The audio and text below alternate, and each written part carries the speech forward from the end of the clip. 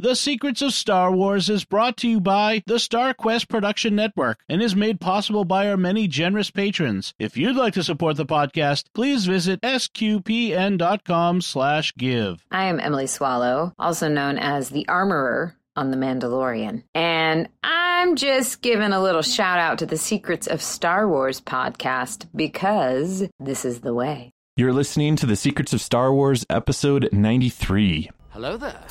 It's a power that Jedi have that lets them control people and make things float. Impressive. Every word in that sentence was wrong. Help me, Obi-Wan Kenobi. You're my only hope. This station is now the ultimate power in the universe. I find your lack of faith disturbing. It's against my programming to impersonate a deity. That's not how the Force works. Force is with me, and I am with the Force, and I fear nothing.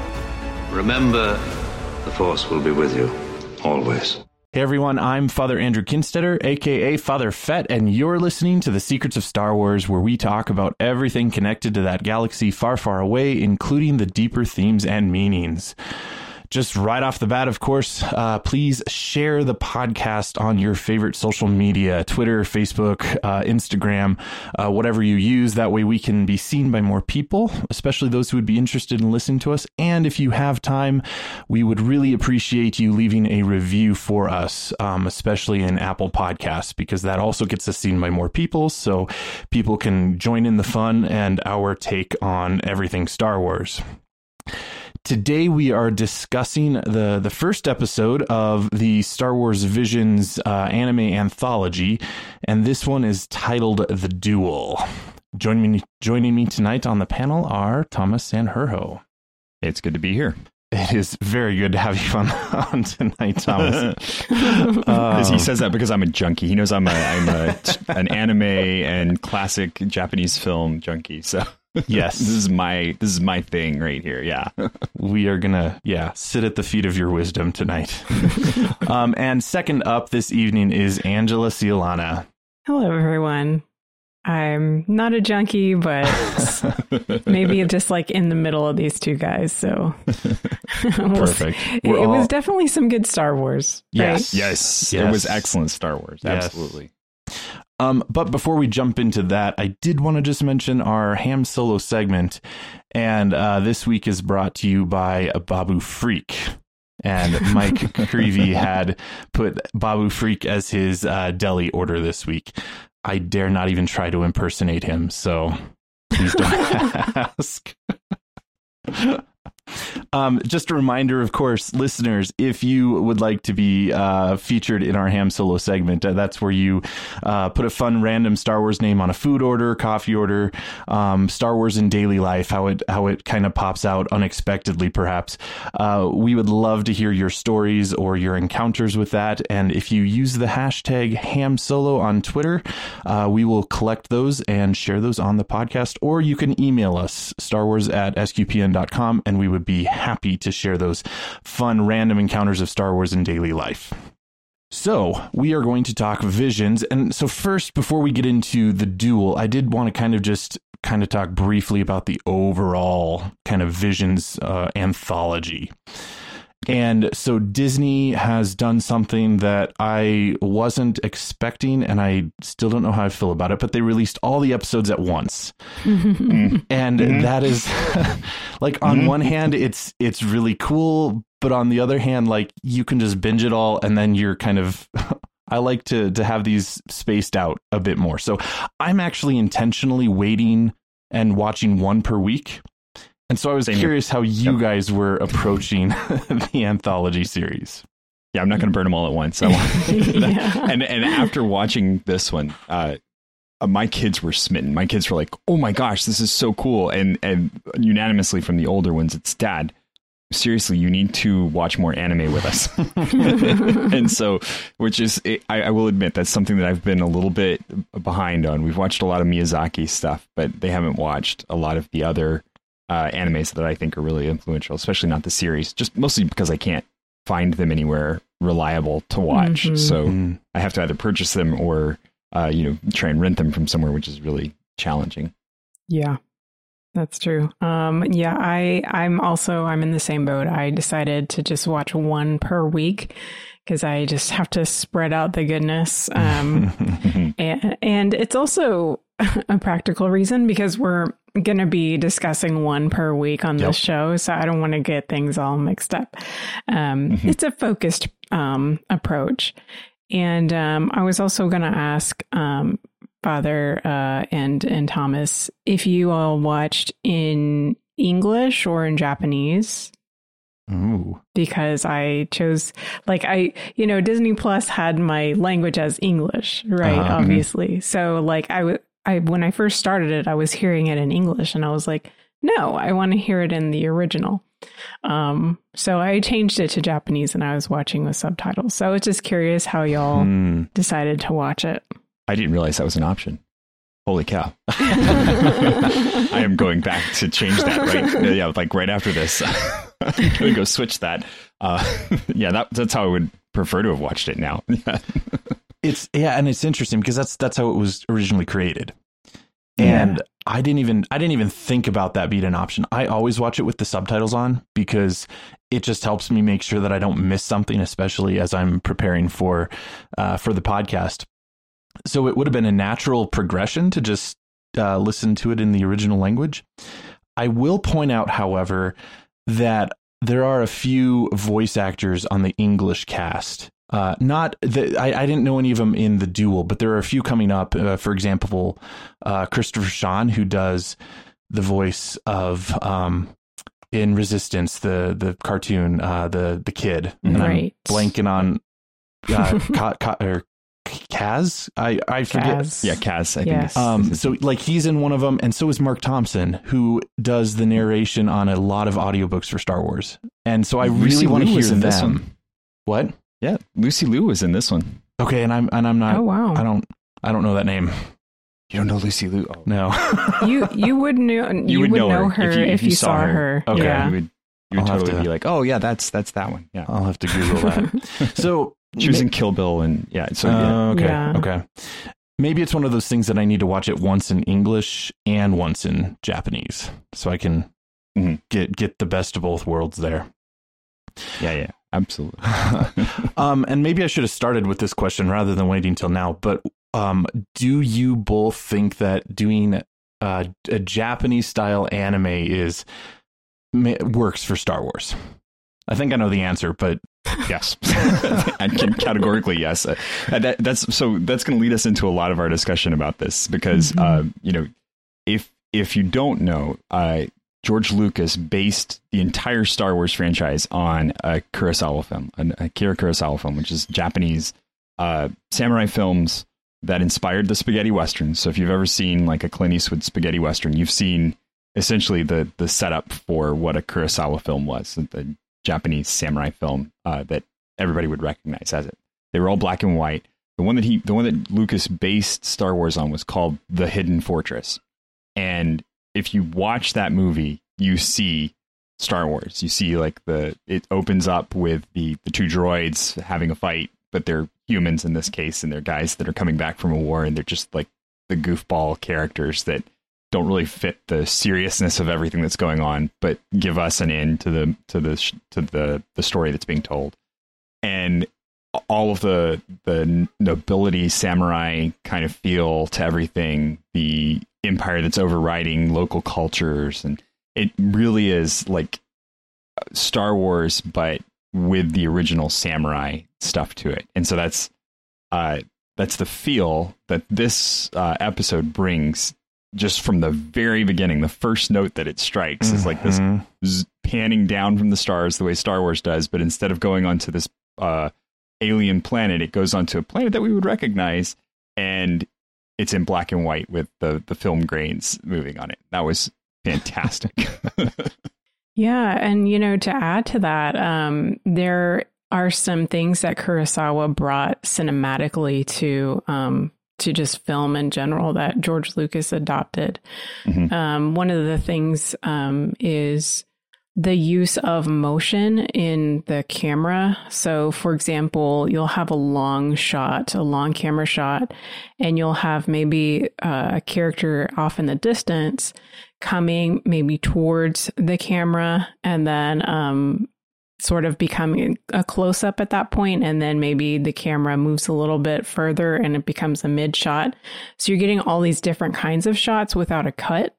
That's one thing that Kurosawa did. And another thing that he did was to use movement to kind of make the edits a lot smoother, because Kurosawa edited his films as well as directed them. So he used movement of a character from one cut to another to really kind of create motion, so that in many ways you may not even realize that the shot has cut, but that it's focused on the character. So those are a couple of things. He also used like contrast to really sort of let you know what a character is feeling. So different ways that he could kind of isolate a character, a lot of like crowd shots, things like that. So there's a lot of stuff cinematically that was also kind of incorporated into these. And I'm sure we'll see more, in the upcoming episodes of Visions as well. Yeah, it was actually really cool, especially the way that in this one, the way that they used the black and white and the shots of color. Yeah. That really highlighted certain things. Or I think the first time you see the Sith Lord, the bandit leader, like you see her eye, and her eye is red and the rest of her is black and white, and just super menacing and very, very appropriate. But before we jump into the duel, I did want to make a mention that one of the ways that I always kind of have in the back of my mind when I'm watching Star Wars is, where is this on the timeline? When does this take place? And I had to really resist the notion of trying to put it anywhere in particular. And in fact, the executive producer, James Waugh, was doing an interview, and he basically made mention, he's in referring to all of the Vision stories. He says, quote, "Some are less on the timeline than others. Some could very much fit within our timeline, but Visions as a whole is more of a celebration of Star Wars through this unique perspective, this unique form, this medium and culture. And that was really the intention," unquote. And so I had to kind of like let go of my need to just like figure out where in the timeline this was, because they mention in this one a Sith rebellion, and I'm like, ooh, is that like Old Republic or post Rise of Skywalker? But then you're like, I'm noticing like stormtrooper helmets that seem to look like, the First Order. And so I had to just kind of let that go and just say, okay, this is sort of kind of next to the Star Wars canon, if you will, and enjoy it for what it is, and not try to fit it in cinema or into the timeline somewhere. That's my son asked, so who is this Ronin guy? Like, where does he fit? And I'm like, do we need to know? Is that necessary? Some of us need to know. Yeah. But mentioning that, here's a fun thing that's coming. Apparently we're not the only ones that need to know more about Ronin. They actually, Del Rey is they're producing a novel that is going to, oh really? Yeah, it's coming out October 12th. So, I mean, just in a couple weeks, and it is going to, narrate this exact episode and expand on it. So there is more about Ronin coming, but that's the only novel that I've heard of containing Visions stuff. So those of us who need to know more will learn more. So, okay, with that, let's jump into the duel itself. And of course, first of all, what do you guys think of this episode? I guess I'll go first. Go for it. I watched it multiple times, and I got something different from each watch. At first, upon first watch, I was just like, wow, what did I see just now? Like, it was just so new, a new way to watch Star Wars. But then at the same time, there was a familiarity, with just the Japanese, influence of Star Wars, like you were saying, Thomas. And so, yeah, I really enjoyed that aspect of it, the connection, but also the newness. And just overall, very much appreciated the art and the overall intentionality of the Star Wars, the Visions producer said that it's kind of like a love letter to Star Wars in this style. So I appreciated that very much. Yes, the unanimous consensus in my living room after watching this the first time was this is the best Star Wars we've seen in decades. So which some of them aren't even that old. So this is the best Star Wars they've seen, period. We loved it. I loved it. I thought it was, as a Kurosawa fan, it was such a great homage to his work. But then by itself, it was such a great piece of Star Wars fiction. Like it hit all the right notes for a piece of Star Wars fiction. And then for anybody who's a fan of JoJo Siwa, this is the art group that did JoJo Siwa, so which is a very popular anime right now. So even if you know any kids that are into JoJo Siwa and you want to get them into Star Wars, show them this because it very much fits that kind of strain of anime. When the Sith pulls off her hood and the hair just comes flowing out as this huge voluminous thing behind her, I was like, okay, that's where they came in. I was wondering how they were going to fit in their kind of style if they were just doing this Kurosawa throwback. And then one of the writer for this one is he did production development for one of my favorite animes, which is Outlaw Star. It came out in the late 90s. And so he did like the sci-fi development. So all of the newish sci-fi stuff you see in here, you can definitely see his influence in that. So like the umbrella saber thing was so awesome, and it's so much like fits the feel of that show too. So these are all of my favorite things just kind of put into a package and delivered to me. So yes, I loved it. One of the things that I would add, I did really enjoy it. I did not expect it to be I expected there to be a Jedi in there, and the fact that there wasn't was surprising for me, which a good surprise. This was a really well done story. But one of the things that I would also mention is the music really caught my attention. Yes. There were I could tell there were some themes that were coming from like the First Order themes when the bandits arrived, but then like even in the actual duel itself, the music sort of intensified, and there was this vocal chord or the vocal chorus that was really, I mean, it was like sending chills down my spine in a good way, because it's like just super intense and just I tend to pick up on the music parts of it too, and for not knowing much of Kurosawa, I mean, I also really enjoyed it and appreciated what they did with it.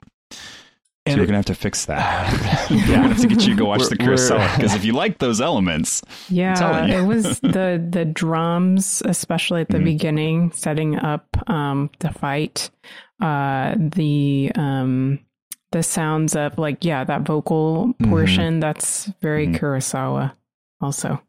And remind me if I'm wrong, or correct me if I'm wrong.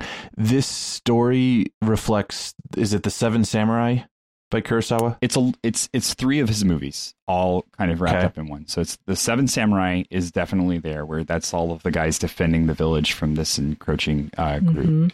But then it's also there's a combo set of this one particular character that he has that's called Sanjuro. And it's Yojimbo and Sanjuro are the two movies that he's in, and he is a duelist. That's his thing, and he owes allegiance to no one, goes for whoever the highest bidder is, but still has a sense of the samurai honor in him. Like he really wants to be an honorable man. He just doesn't have anything that he has no anchor point for that, and so he goes and does service to people who pay him money as a samurai.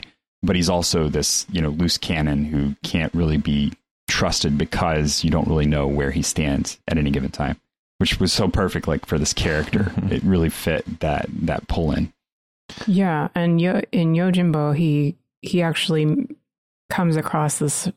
It's kind of like a bar it's in the movie, but here it's a shopkeeper, so it's the same type of thing. You still get the beverage there. Yep.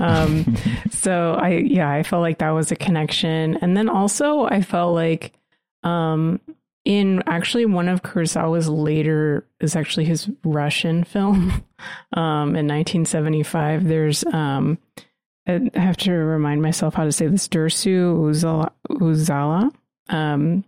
But that one's about a trapper in a forest who has a very close connection to nature. And there's this particular scene where he's talking about a kettle that because of the use of the kettle in this episode, it really I saw the connection there as well. And I wondered if that was intentionally going back to that film or not. So there was a lot. I don't doubt it. Yeah, there was a lot of Kurosawa in it. And that's a pretty unique sort of image. Fixing the droid by the time the kettle boils. Let's kind of jump into the actual kind of the story and the outline then. And one of the things that it starts off with is it kind of pans down to this unknown planet, and then there's these words that appear on the screen. Did you both pick up what that was? It was the title of the show, right? Yep. But it was in Arabesh. In Arabesh. Yep. Yeah. And I imagine that's not Japanese. Right. Well, my first thought was that it was Japanese, and then I had to look at it again, and it was the duel in Arabesh. And the nerd in me. I could read it. Yes. And we come across first Ronan and his droid. And I think his droid is someone we should probably talk about, even though, I mean, he's sort of already captured the imagination of people everywhere. Oh, yeah. I think it's an R5 droid technically, but yes. R5D65, I think was his. Yeah, I had his sign. Yeah, so, but he has a straw hat on, and that is just, and he's got excellent sass. Like, it's wonderful sass. Yes, high sass on the straw hat. Oh yeah. One of the things that I think this is like the very first. This is so Star Wars, like the lone person with their droid, like out there, on the planet, like exploring or just kind of making their way through the galaxy type of thing. That is, I mean, correct me if I'm wrong, Thomas, but I want to say that's where Westerns, we get the connection to the Western because it's usually like a cowboy and his horse. And yep. Here we have the Force user and their droid. So yeah, well, and it's interesting because like Kurosawa's films never had, like the Ronin was always by himself. Like it was very solo. So this is definitely a Star Wars-ism on it, or like a spaghetti Western pull in to it as well. And it's the man and his dog, or the man and his horse.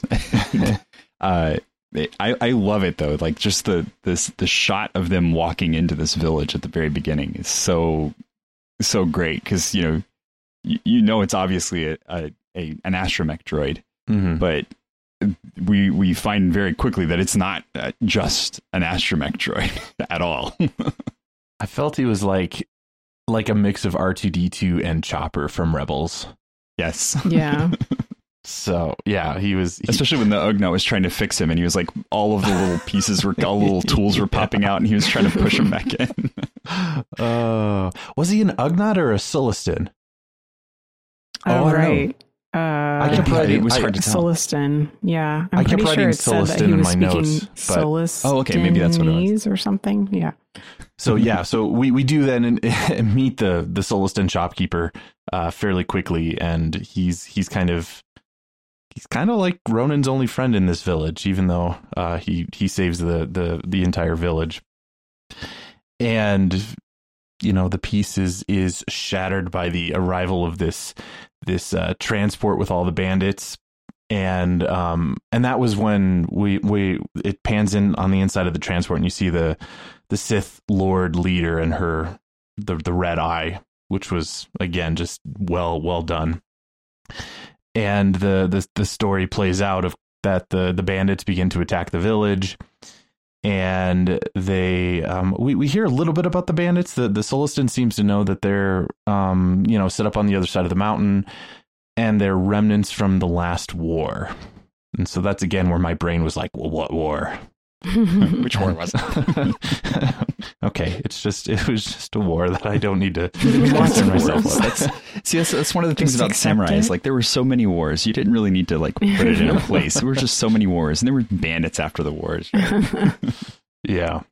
And then I think here it's good to talk about the art here too, because this isn't just 2D or 3D animation. Mm-hmm. And that's one of the things that this studio really prides themselves on, is the cell shaded style of blended animation, where it looks 2D sometimes, but it really is a lot of 3D work that's thrown in. And watching that scene, I especially like the scene where the troopers are rolling in on in the tank thing, and they're playing dice, and it has both feels very clearly. Like there's just it looks like a 2D image of them, or 2D animation of them sitting and playing dice, and then they stand up to walk out, and you're suddenly brought into this 3D world. And it was really awesome the way that those two things play together. Very cool artistry going on there. So they begin their attack on the village, and they demand to talk to the chief, and the chief is a kid. Is that common in? No, the chief wasn't a kid. So this was, and I love that my 4-year-old picked up on this. Okay, well then he's smarter than me. They zoom out. Well, there was he was someone sleeping. The dad was laying in the bed like sick, and so he wasn't able. So that's the chief, and that's what he said. He said that's his dad, and I was like, yeah, that's exactly what it is, and that's a lot. That really is a theme from a lot of Kurosawa films of like the parent being unable, or the parent being unable to do something, and so the kid takes on that mantle of responsibility and goes out and does whatever the thing is that parent needs done, and they also care for the parent as well, and on top of that. And there's a lot of times, especially in many Japanese movies, where there's a figure that is bedridden that has to be cared for, but the world still goes on. You can't just stop everything to care for him. You still have to keep doing your daily life and care for that person. That makes, a la Luke Skywalker, a la Memphis Nest. Yeah. Mm-hmm. Yeah. All those themes kind of circulate, but that kind of makes a lot more sense in my head now, because I didn't pick up on that. So I'll have He's the chief. I was so proud of my 4-year-old, like going, "That's his dad," and I'm like, "Yeah, buddy, got it." Yep. So the kid kind of stands up, and he's pretty brave. I mean, he's standing up to these bandits, and the bandits are demanding payment, and of course it leads into a fight. And actually the kid sort of prompts the guards to begin their attack on the bandits. Mm-hmm. And they do pretty well in the attack until the Sith Lord herself kind of appears and joins the battle. And that's where we see that umbrella lightsaber thing. Yes. That's really cool to note in about high heels. Yes. So this was also kind of manga too, right? It was very, it was Jojo Siwa. That was the Jojo Siwa moment right there. Like click, click. All right. But it's really important here to note too that all of the mercenaries were from somewhere else, because all the people in this village were human, but all of the mercenaries were there was a Tusken Raider, there was a Forlom droid. Yeah. And so they must have been hired in by these people. Yep. And that's where you get that seven samurai or Magnificent Seven reference. Okay. Yeah. Wasn't there also, there was like an Imperial probe droid, but it was piloted by what looked like Sebulba's race? A Dug. Yeah. Okay. Yeah. I thought it was just the droid at first, and then afterwards you see him in the little pilot seat there. It's like, yes. Right.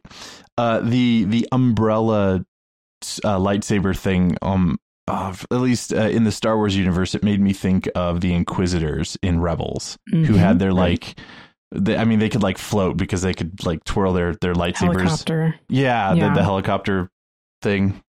So that didn't throw me as much as it might have otherwise. Yeah. And the poor droid is hit by one of the stray bolts from the attack. So that's where Ronan has the shopkeeper fix him by the time that pot of kettle boils. And at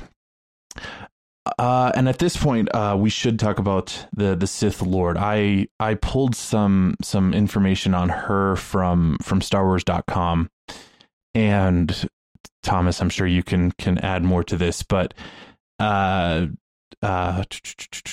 this is again, I think one of either the producer or the writer. I'm forgetting who said this, but he referred to her as a homage to the Japanese tradition of female samurai warriors of feudal Japan called Onimusha. I don't know. Onimusha. Okay. The Sith bandit leader from the duel is a cool and cunning assassin reminiscent of the famous female warrior from Japanese cinema in the 70s, Lady Snowblood. So cool. Yeah, I can't really add anything, but except for to maybe go check that out. And no, that's neat. I hadn't thought of it. I hadn't thought of it that way, but yeah, I can definitely see that being a throw to the 70s style of the female samurai. And yeah, that's not something that you see in Kurosawa's films really at all. Kurosawa's films were very traditional in their presentation. They did have a little bit of outside presentation of like who a samurai might be, but that was not uncommon even in the Tales of Samurai, because there were several swordsmen that are very highly revered as master duelists that were not born nobility, that weren't samurai in the traditional sense of like landowners, knights kind of thing. Musashi, Miyamoto Musashi is the one that comes to mind most readily for that. But yeah, that I like the fact that she was very much in command of everybody that she was in charge of. Yep. And was incredibly intimidating. And the way that they set her against that Trandoshan leader, with like 3 lines of dialogue, they set both of those characters up so well. And then to make the 4-LOM droid, or I think it was a 4-LOM droid, but the droid like really ticked off when he dies. And all of that characterization is done in such a short amount of time. And it was done so well. I loved it. Really, really good scene there. Yeah, on the Japanese voice track, the voice actor for that character, the Sith, was very menacing, very like kind of grovelly voice. She kind of gave off a sense of like real disgust with all of the, the bandits that failed at their job, and just looking down on every single person that she came in contact with. So it was great. A true Sith Lord. Yeah. Yeah. It was also mentioned on StarWars.com, and connecting it more to the Star Wars universe, they said that the Sith bandit leader is a fresh take on a classic Sith villain expressed through dynamic action and fighting sequences not seen perhaps since Darth Maul faced Obi-Wan in The Phantom Menace. So she is definitely meant to kind of encapsulate that sort of a Sith villain, and she does it really well. So she does take out the Trandoshan and the droid, and Ronan makes his appearance to come and confront her. Walking amidst all the chaos, everything going on around him, just calmly moving through the street. But I think what we know about him is essentially that he was a Sith. So I think even he's, at least in the lead up to the novel, I think he's referred to as a former Sith. So he's the lone character, but he does have the red lightsaber. But he waits for her to attack him, right? Which is important. Yeah, yeah. I think her line to him is that he's a coward. And I thought, watching it a second time, that was such an awesome move on their part, because she's not calling him a coward. Like you could interpret it as he pulls the droid up to try and hit her, and that's his dirty fighting, and so she calls him a coward for that. But it's that he waited. He didn't come in and just start fighting her. He waited for her to attack first, and that's why she calls him a coward, because she's like, you're just chicken. That's all. Yeah, and I guess, well, maybe we can talk about his character a little bit, because I had to kind of like go back to the history of the samurai a little bit. It's really fascinating. If you're not familiar with samurai movies or like Japanese culture at all, like I would suggest, as we're going through Visions, to really, maybe watch a documentary or something on YouTube to try to, get a little bit into the culture, because yeah, like you kind of alluded to, Thomas, that the samurai were the ruling class of Japan, feudal Japan. And that's how, people gain power, was to, to win in war. So the idea of the Ronin is a samurai who has lost their master one way or another, whether that master has died or whether that master no longer gives his favor to the samurai, and so he loses his master. And what a samurai was supposed to do when that happened is that they were supposed to kill themselves in this ritual. And so if you did not do that, then you were a Ronin, you were a wandering warrior. And so the interesting comment at the beginning that the shopkeeper makes, he says, "Oh, your master must be so generous because you get to travel, it looks like you're just traveling, everywhere you want to go." But in reality, he is Ronin, so he doesn't have a master. And so I think that's kind of important, kind of in the Star Wars terminology, that this person does not have a master, in a sense of maybe he is his own master, and he just the way that he's using the Force, like you guys were talking about, that he doesn't use it for attack. He seems to be using it for defense, and he also didn't care about the bandits until the Sith showed up. So it seems like he has maybe he had some kind of grudge with his Sith master, or just the Sith in general. And that is very, Darth Maul, that he decided to leave the Sith and just do his own thing. So yeah, I just found that combination of the Japanese history with Star Wars to be really interesting.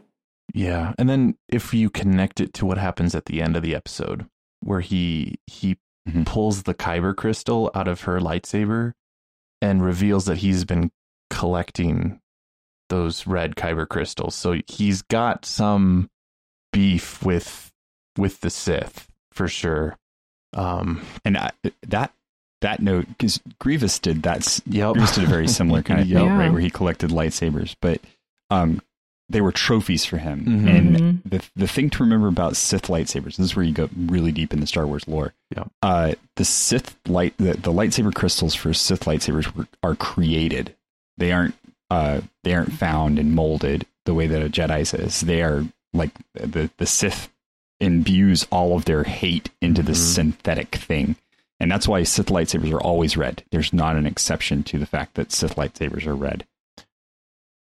Mostly.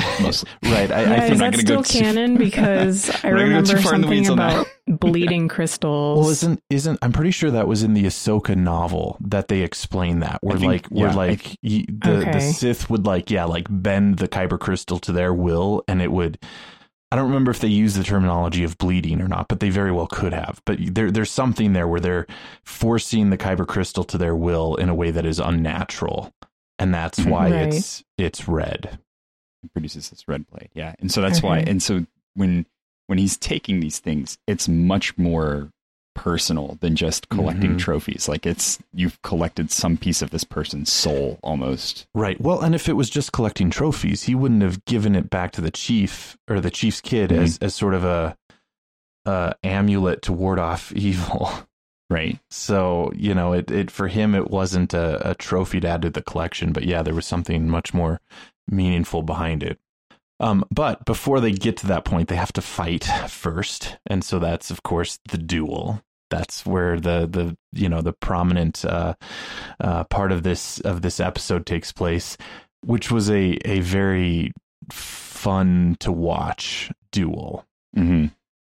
So first of all, Ronan, I was impressed with his ability to use the Force to stop her lightsaber from striking him down. So that was cool, kind of point number one.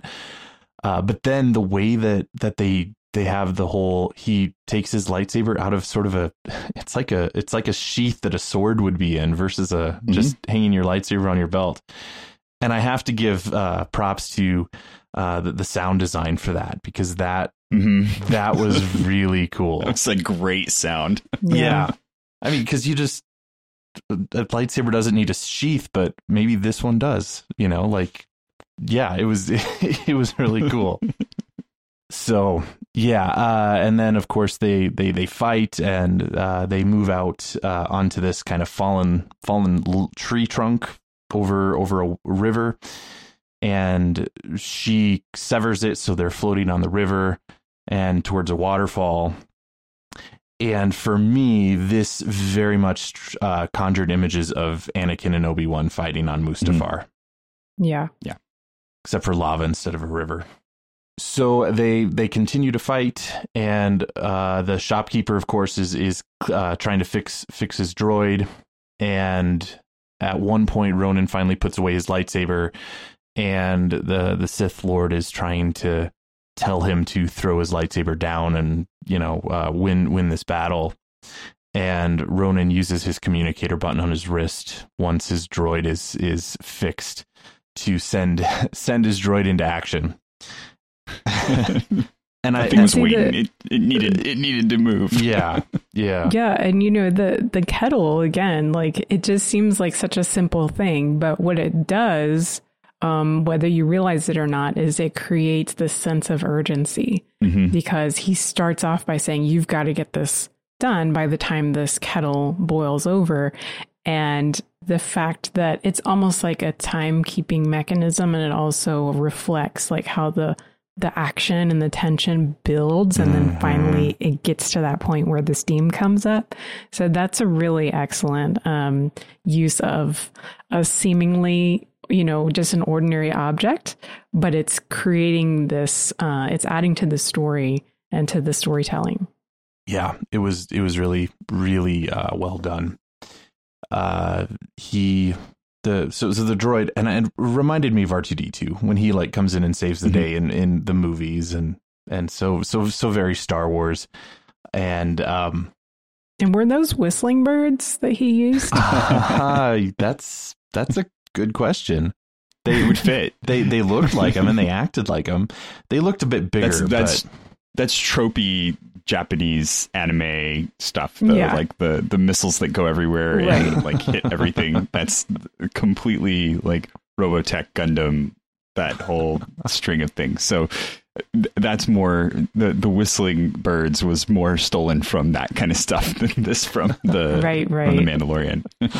They just continue to reuse these things, which is great. Oh yeah, I'm fine with it. They're so cool. Yeah, so the R5 unit takes out the bandits who have captured the villagers, and also throws an explosive at the Sith Lord, but doesn't take her out. And the fight continues, and Ronan is knocked off the waterfall, and he falls down and he climbs behind the waterfall. And the Sith Lord follows and is kind of gets in front of the waterfall and uses that log to clear the water in front of her, and she sees this lightsaber in the distance and assumes it's Ronan and tries to attack it, and hits or just strikes down a statue instead who is holding a lightsaber, thus allowing Ronan to kill her. Yes. And there's something that I want to say about this, because at first, the first time I watched it, I didn't realize what she was doing with the log, that she was creating a space so she didn't have to go through the water. But once I saw that she did that, I connected that to when you go to Japan and you visit a little shrine or temple, there is a ritual cleansing that you must do. And if you're not like familiar with like the Japanese religious situation, basically is that most people are not religious in Japan. But the Shinto you can call it a religion, but I think a lot of the people who practice Shinto, even priests, would say it's not a religion. But the idea is that what you do is much more important than what you believe. And so the act of going to the temple and performing the rituals as you should is very important. And so the idea that she cleared a space so she didn't have to go through the water before entering this temple kind of shows she did not purify herself before entering into the temple, but he had already gone through the water. Yeah. And so I thought of that as like he was purified before he entered into that temple. So I thought that was kind of a cool little religious connection too. You could also kind of, not to stretch the analogy too far, but I mean, you make the analogy of baptism there too, of Ronan. Ronan went through the water and she did not. And I imagine, is temples behind waterfalls, is that also a common thing that you would see in Japanese culture? Wayside temples are pretty common. So it's cool. I wouldn't say it's necessarily visually behind cool. a waterfall, but yeah. But water is always part of the temple ritual. Mm-hmm. Yeah, because I thought that was cool. I love that whole idea of, everybody kind of wants to go behind a waterfall and find a temple. So it wouldn't be unheard of. Like, it's not. I wouldn't say that it's common, but it's definitely not like completely out of the question to have a very serene, natural place that's been turned into a worship spot. Mm-hmm. Yeah, and that would make sense. It's close enough to the village, but also far enough away that it's removed and isolated. So, the episode concludes with Ronan going back to the village and gives the shopkeeper the umbrella lightsaber device for compensation, and the chief's kid assumes Ronan is a Jedi Knight because of his humility or his modesty and his he protected the village. And they all kind of recognize him as actually a Sith when he uses his lightsaber to destroy her lightsaber and remove the Kyber crystal. And then he gives the chief's kid the Kyber crystal as sort of a token for what happened and what transpired, and told him it wards off evil. And then he and his faithful droid leave the village. Right off into the sunset. Yeah. So we've already kind of talked about that. And like I said, with the novel that's coming, I think it's going to expand on what happens next in the story. So I think it's a narration of this episode, but also more. So, So yeah, stay tuned for that. So I think on a couple of notes talking about whether or not he's Jedi or Sith, I think one of the things to look at is for our touch points, form of reference. We talked about kind of the Japanese version of a Ronin being separated from his master, not having honor. But the one you could always remember is like when you watch cowboy movies, there were always the hat colors, right? So the black hats were the bad guys, the white hats were the good guys. And then Clint Eastwood always had a hat color that was like in the middle, right? It wasn't really black, wasn't really white. It was maybe brown or gray or something like that, because he was an anomaly. He was a man with honor, but outside of the system. And so that's kind of where you have this character fitting. And if you gave him any color lightsaber other than red, it could be whatever. It could be he's a Jedi, and so you had to give him a red lightsaber to put him into that gray area, because his actions don't speak to being a Sith, right? He doesn't come in and try and domineer or steal her place, or he's there to hunt her. That's his whole mission. And you see that he ends up saving the town, but it's not because that's what his goal was. Yeah, and that also, I mean, having a character like that, it creates a more interesting story, right? Because if he were just a Sith or just a Jedi, it would be maybe a little bit more predictable. But because we didn't really know who he was or what his deal was, you know, why is he so laid back when the town is clearly in danger and he has clearly been set up as, you know, this warrior character. So yeah, I really, I think Star Wars is definitely exploring that type of character more over these last few years. And so it was very interesting to see that type of character, again, you know, which is part of the Japanese culture and history and mythos, to show up here in Star Wars the way that it did. Yeah, and I think these characters are so necessary. Even when we have a Jedi, we want to know, we want to see the layers behind them and what makes them tick. And I mean, if they're just you know, they're just always just kind of robotic in their pursuit of good, or even the Sith robotic in their pursuit of bad. I mean, it can be a good moral story, you know, good and evil, but we don't relate to it in the same way as we see a character who's flawed in the same way that I am, and you know, to struggle with some of the moral dilemmas that they do. And you know, I'm not sure I entirely related to Ronin by any means, but you know, but that kind of a character who's mysterious and somewhat in between, and you can't just put him in a box, is very interesting to see how they play out and what the story does with them. Any other final thoughts on the duel?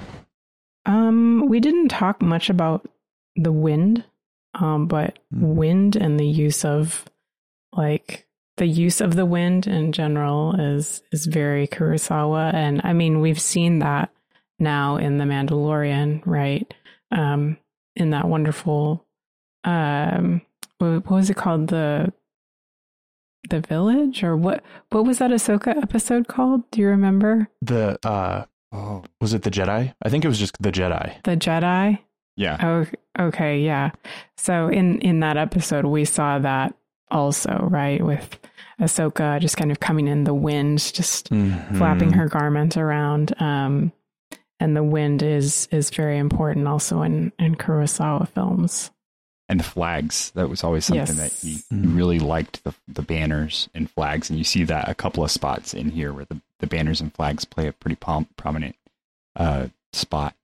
Yeah. And the only other thing that I think I would add, we might have mentioned it, but not explicitly, was episode 4 of season 1 of The Mandalorian, The Sanctuary, is also a homage to, I think, more explicitly, the Seven Samurai story. So so these stories have been kind of brought in various ways into Star Wars storytelling, and they're doing a really good job with it. But I do have to say, if you like Star Wars and you liked this episode, do go watch Kurosawa films, because they are really, the Seven Samurai is fantastic. Oh my gosh, the Hidden Fortress. The name wasn't coming to me. The Hidden Fortress is so good, and you really do see Star Wars in it. But then also Yojimbo and Sanjuro. If you want the winners, look for the films that have Toshiro Mifune in them, because that was Kurosawa's favorite samurai guy. It was like his go-to samurai guy, and the guy had a lot of range. Like, he could do everything from the crazy buffoon in the Seven Samurai to the very serious Solo, and then also to the Lord obeying samurai. He had a full gamut of what he could do as a samurai, for especially for Kurosawa. Yeah, stick that in my list of to watch movies. So before we wrap up, we do have one listener email feedback that we want to get to. And this was from Jeff Hacker via email. And he says, hello there. I just listened to the Jango Fett podcast and wanted to share the information and a theory about Slave One that I recently had heard. From Legends, as y'all discussed, Jango was raised by Jaster Muriel after Jango's parents were killed by Deathwatch. Eventually, Jango became Mandalore after Jaster's death, and he was later betrayed and sold into slavery after killing several Jedi.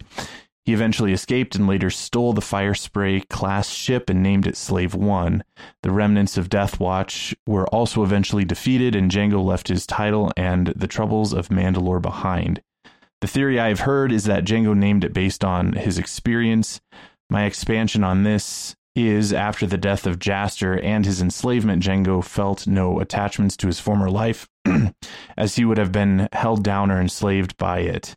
He became his own man and eventually was recruited to be the clone template and make his way in the universe. I'm also curious if y'all have read the Republic Commando Legends series, which has great Mando stuff, and the Bounty Hunter Wars trilogy.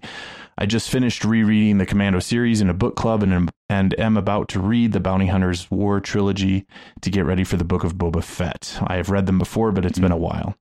Anyways, I continue to enjoy the podcast and look forward to hearing your thoughts on the Book of Boba Fett. Oya Mando, and may the Force be with you. So thank you so much. This was a Angela delight to read. No, I had not heard that theory. I have not read that series, and so that was all new info to me. But I definitely, I'm the one who said, man, I've never liked how his ship was called Slave One, but now that I've heard that theory, I can appreciate it. So yeah, that's a better way to, I think, look at that name for sure. And I also personally have not read the Republic Commando series, but I have read, there are a number of books that, I'm blanking on her name. I think it's either Karen Travis or Kathy Travis. I'm blanking on the author. She wrote those books and really developed the Mandalorian culture before Disney purchased Lucasfilm and kind of recreated the Mandalorians as we see in the Clone Wars. But she also wrote a number of books in the in one of the series after the New Jedi Order, Legacy of the Force. And in those books, she also talks a lot about Boba Fett and goes back to Mandalore. And so she reveals a lot of the culture through those as well. So I have read those, and I've gotten a bit of the Mandalorian culture from Legends, but the Republic Commando series I know gets really into it, and I just haven't had the time to read those, and they're also on my to-do list. I'm never going to get through them all. Never, but it's on my list. So thanks for the email. Thanks for listening. And of course, we are excited to talk about the Book of Boba Fett come December. So stay tuned for that. Mm-hmm. And that concludes things for us this evening. Listeners, of course, we want to know what you thought of the duel. And please let us know by commenting on our Facebook page at facebook.com/StarQuestMedia. You can tweet us at SQPN, and you can send any of your feedback or comments to our email at starwars@sqpn.com. And we'd like to take a moment to thank our patrons who make it possible to create the Secrets of Star Wars, including Mary B., Zipporah T., Tim S., Christopher H., and Lynn L. Their generous donations at sqpn.com/give make it possible for us to continue the Secrets of Star Wars and all the shows here at StarQuest. And you can join them by going to sqpn.com/give. Also, please make sure you are subscribed to the show if you are not already. You can find the show in Apple Podcasts, Google Podcasts, Stitcher, TuneIn, Spotify, iHeartRadio, or your favorite podcast player. And you can find us on YouTube. Just search for the SQPN YouTube channel and hit the bell to get notifications for new episodes. And you can find all of our previous episodes by going to sqpn.com/Star Wars. And so we will be back next week as we will take a deeper look into the next episode of Star Wars Visions, Tatooine Rhapsody. So until next time, Thomas and Herho, thank you for joining me and sharing the secrets of Star Wars. It's been great. And Angela Cialana, thank you for joining us as well. Now that we're doing visions, I'm going to practice my Japanese. So, arigato gozaimasu. I'll try better. I'll get better. If we have any Japanese listeners, I would love to hear your feedback. Yes, we would. Arigato gozaimasu. And once again, I'm Father Andrew Kinstetter. Thank you for listening to The Secrets of Star Wars on StarQuest.